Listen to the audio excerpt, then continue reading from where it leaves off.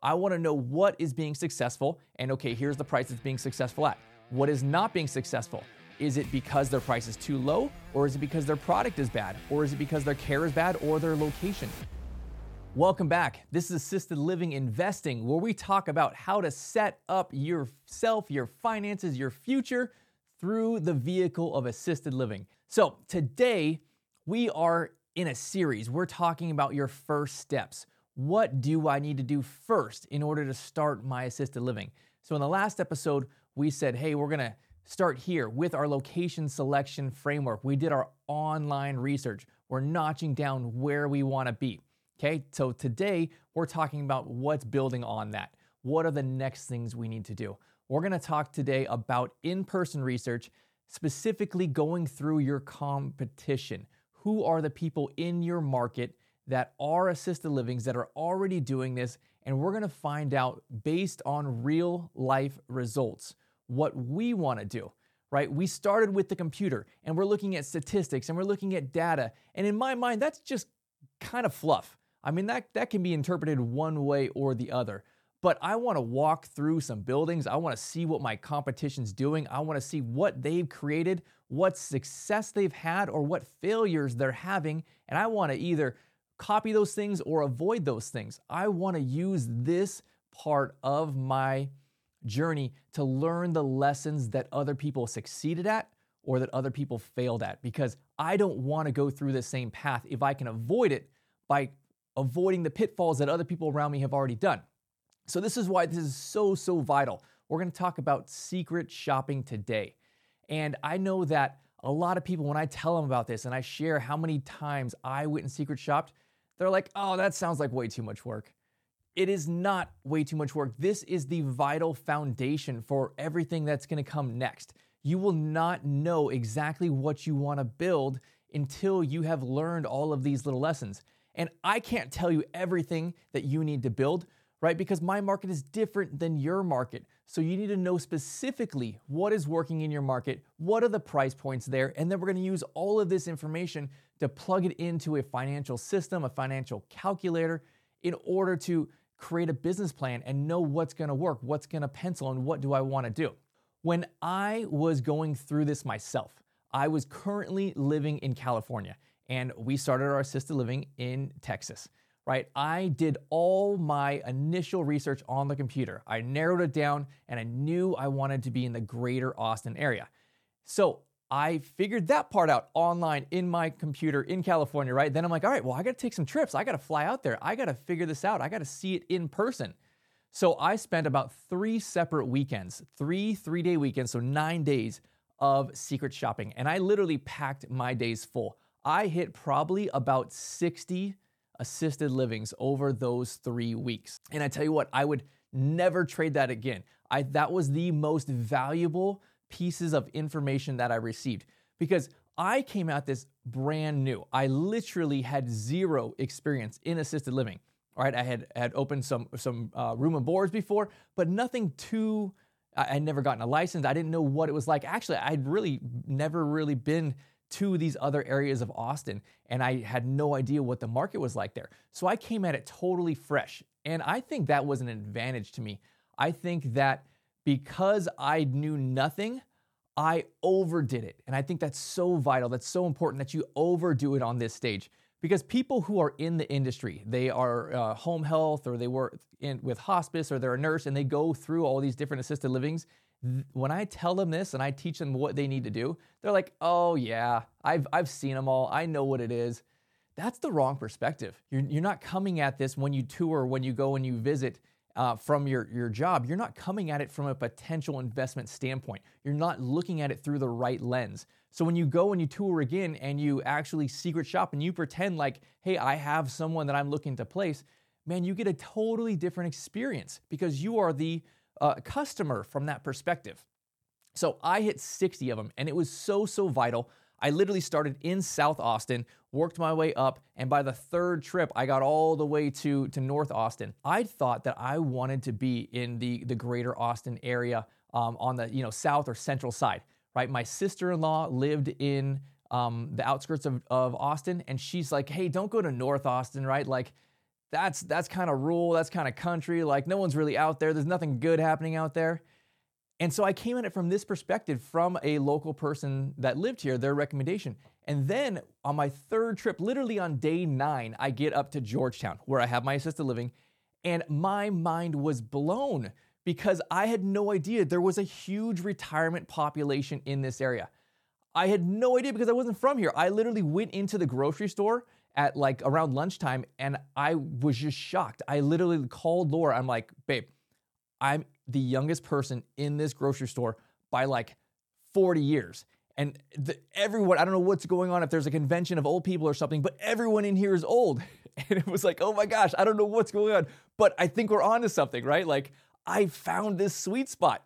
And little did I know, like literally like a half a mile away is this huge retirement area with tens of thousands of people who are 55 plus in order to be there. This was such a valuable lesson for me. So I would say that you should start wider, start bigger as far as the amount of places you want to go and the locations you want to be. Start wide and do more than you think you reasonably should, because you might have a big aha moment just like I did. And it's like, well, I was planning to be over here because it's close to me, it's near my house, and I didn't want to be, 30 or 45 minutes away.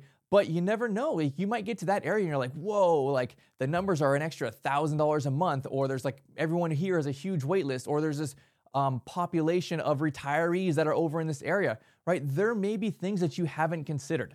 So I think it's so vital that you secret shop this, because for me specifically, Austin's more expensive, right? Like the pricing for housing is more expensive. Everything's more expensive than in Georgetown, where I ended up being. But nonetheless, for whatever the metrics are, the supply and demand pricing for assisted livings were substantially higher in Georgetown, and they all had wait lists over here. Where in Austin, they were all like, they had a good amount of vacancies.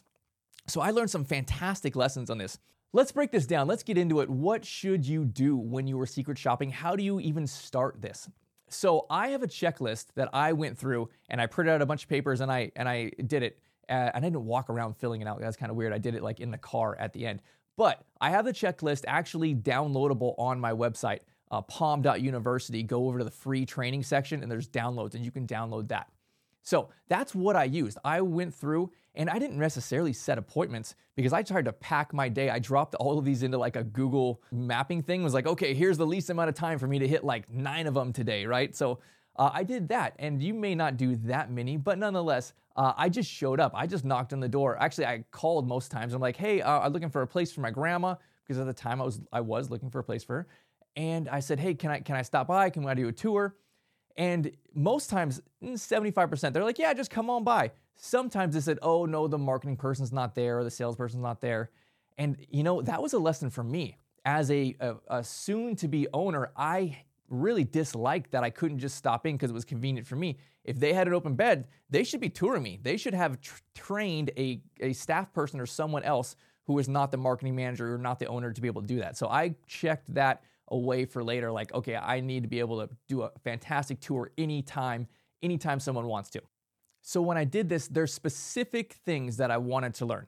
I wanted to have a takeaway, an impression of what are my numbers gonna be. And I didn't want to do it based on national averages or state averages, something like that. I want to know, here are the competitions that are around me, what are they charging, and I want to know what that's going to be. And before I can know what those numbers are, I needed to have context for it. So I needed to compare their numbers to what their product was and how well they were selling it. So this is what I want to talk about today. When you're going to check it out, you need to know what their numbers are, but it's not about their numbers, it's their numbers compared to what their product is like. What are the bedrooms like? What is the building like? How nice is it? And then from there, what about the location? Is this location supporting a higher number or a lower number? And then their care. You can kind of figure out what their care is like when you're touring and looking at these things. How are they doing with that? Now you can learn what their building's like. You can see what their pricing's like, because they usually tell you. But how are they actually selling this? What is their results? Because I want to know, are they full? Do they have a wait list? Are they half full? Are they struggling? Are they losing money? And they're not going to tell you losing money, but you can kind of figure it out based on their occupancy rate. So I want to create a picture in my mind of all of these things. How well are they selling these beds? And what does their product look like? And what is the pricing? Because if they're being successful, I want to take the lessons that they have. I want to know what is being successful, and okay, here's the price it's being successful at. What is not being successful? Is it because their price is too low, or is it because their product is bad, or is it because their care is bad, or their location? So there's a lot of intricacy to this, and I really think that it is vital that you hit more pieces of data because you'll get this overall impression. If you just said, okay, I'm going to go hit 3 or 4 of these, you're not going to have enough pieces of information to really get an understanding of why people are successful or why they're not successful. So as I'm going in and I'm touring these, there's specific items, there's specific things that I'm looking for. I want to know what their bedrooms are like, okay? Is it a private room? Is it a shared room? Do they have half baths? Do they have full baths? Do they have no baths? So as you're touring these, a lot of times, especially with the big facilities, they're going to give you multiple prices. They're going to say, okay, well, here's the shared room and it's this price. Here's the private room and it's this price. Or here's the large private room with the bathroom and it's this price. And I want to take all those things into account because I want to know, what am I going to build, right? Do I want to have shared rooms or do I want to have private rooms? Do I want to have a bathroom in all of my rooms or do I not think that matters? So you need to check these different things because you are trying to learn from their successes and their mistakes. So if you're touring and they say, oh, well, we have all private rooms and they have a wait list, okay, good, there's something there. Or if you go to another place and they say, oh, we have only shared rooms, or they're saying, oh, or we have private and shared, but our shared rooms are all available, right? Or we have a hard time selling these rooms. Here's the rooms that are open. That is a lesson for you to learn, right? That was one of the lessons that I learned as I am touring. I found in my market specifically that assisted livings had a very hard time selling a shared room, that the clients did not want a shared room, right? And perhaps maybe because of the income in our area, people had more income for mom, and mom therefore wanted her own private room, her own private bathroom. I found out that most people, they had a hard time selling a room if it was small, like a kid-size room, like 10 by 11 or something like that, and if it didn't have a private bath. That the grandmas in my area, they wanted their own room and they wanted at least a medium-sized room. And they may not want their own shower necessarily, but they at least wanted a half bath, right? So I learned this and I know that this is what I wanted to build. Now, you need to learn what are lessons for you and for your market. What does that look like? Another thing to consider is memory care. Memory care or non-memory care, dementia or not. Some of these things you can offer potentially, and we offer memory care and dementia care, and the price point is different if you are offering memory care services.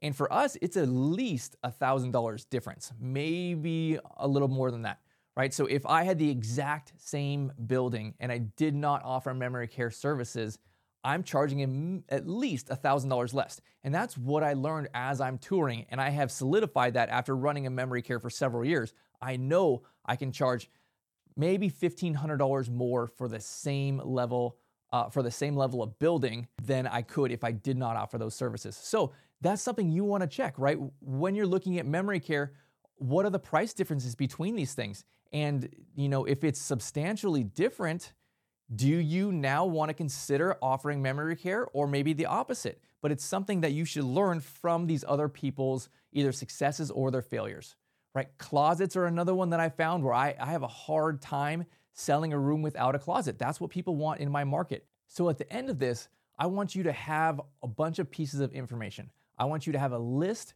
of facilities of assisted livings that are in your area, know what their pricing is for assisted living care, for memory care, for a private room, for a shared room, for a nice new build, top of the line facility, and for a kind of a average one or maybe a poor building, right? Know all these numbers, and then you can say to yourself, okay, I've learned some lessons here. Here's what I want to build, right? I'm going to build this, and it's going to be private rooms, and it's going to be their own half bath. I'm going to have their closet. I'm going to have, this much space. I'm going to be in this location. And because I know what I want to build, now I can go through and say, okay, here's what my bed rate should be, right? Because it's going to be matching these other ones, right? Matching in the location, matching in the size of the room, matching in the quality of the building, matching in the quality of the care. And this gives you a real life takeaway. Here is what you can expect to charge. And I find that this is way more real, and I put way more weight to this than looking at an average, looking at some kind of state average or national average, or comparing to other facilities that are really not like me. If I'm not going to be a big, gross, smelly facility, then I shouldn't necessarily look at those pricing. Or if I'm not going to be a small RAL with kind of a converted looking house that's not very purpose-built, then I'm not really going to compare to that either. But I want to take all that information and say, okay, here's where I think I can be. I'm going to be less than this one who's brand new and bougie and super nice, but I'm going to be higher than this one who's kind of like not very nice and small rooms.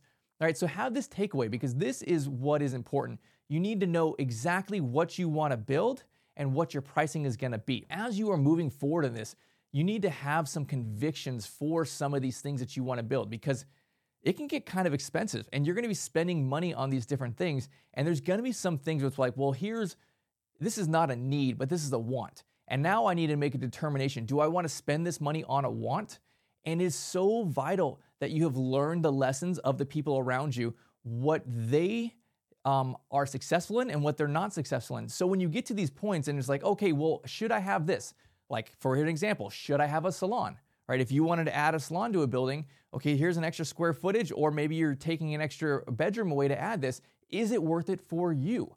And you're going to know based on the other people's success, right? Like, I have a salon, I have a chef. I'm able to budget those things in because I learned on the front side, here's what my customers want and here's what they're willing to pay for those things. And I therefore took it and put it all into my numbers and said, okay, I'm going to say, here's my cost for building, here's my bed rates, here's my staffing, and I'm going to work all the way down to make sure my numbers are going to pencil out. But I can't even get to that part where I'm going to pencil my numbers out if I don't know specifically what I'm going to build and what my bed rates are going to be. Now, you should also find that there are some areas that are better than others, and you may be surprised by that. But there's going to be areas where you need to identify, here's clearly where I do not want to be, and here's where I do want to be. I would be in this area or this area, but all these other areas, no, they're not where I want to be, because either the price point's too low or they can't sell the beds over there, maybe because there's not enough of the right population there. But you need to identify who's being successful in these other areas in addition to what success they're having with their buildings. So now we have a full, clear picture. Here's where I want to be, and here's where I want to build. And I know what my numbers are going to be, at least from an income side on this. So this kind of concludes this part of it. But now the next part is we're going to take all that information, you know where you want to be, and hopefully you have multiple areas of where you could and potentially want to be. Then the next step is we're going to go talk to the city. We're going to go figure out the zoning. We're going to talk to the planning department, right? We're going to do all these different things and ask different questions to go through a checklist in order to make sure that we are buying the right property. Because you can do all of these things, buy the property, and then have the city tell you, nope, you can't do it here. This is a deal killer. You're not allowed to do this. The zoning is wrong, right? So it is so vital that we do all this work on the front side. So on the next round, this is a series, I'm going to go through talking to the city. What do you need to learn? What do you need to ask them? How do you find out that you're not going to get blocked with this deal? If you want extra help, if you want to learn more about this, we offer a free foundations training. I'll put it in the comments below, but it's absolutely free. Sign up for it, and I go through all of this stuff and so much more. I'll see you on the next round.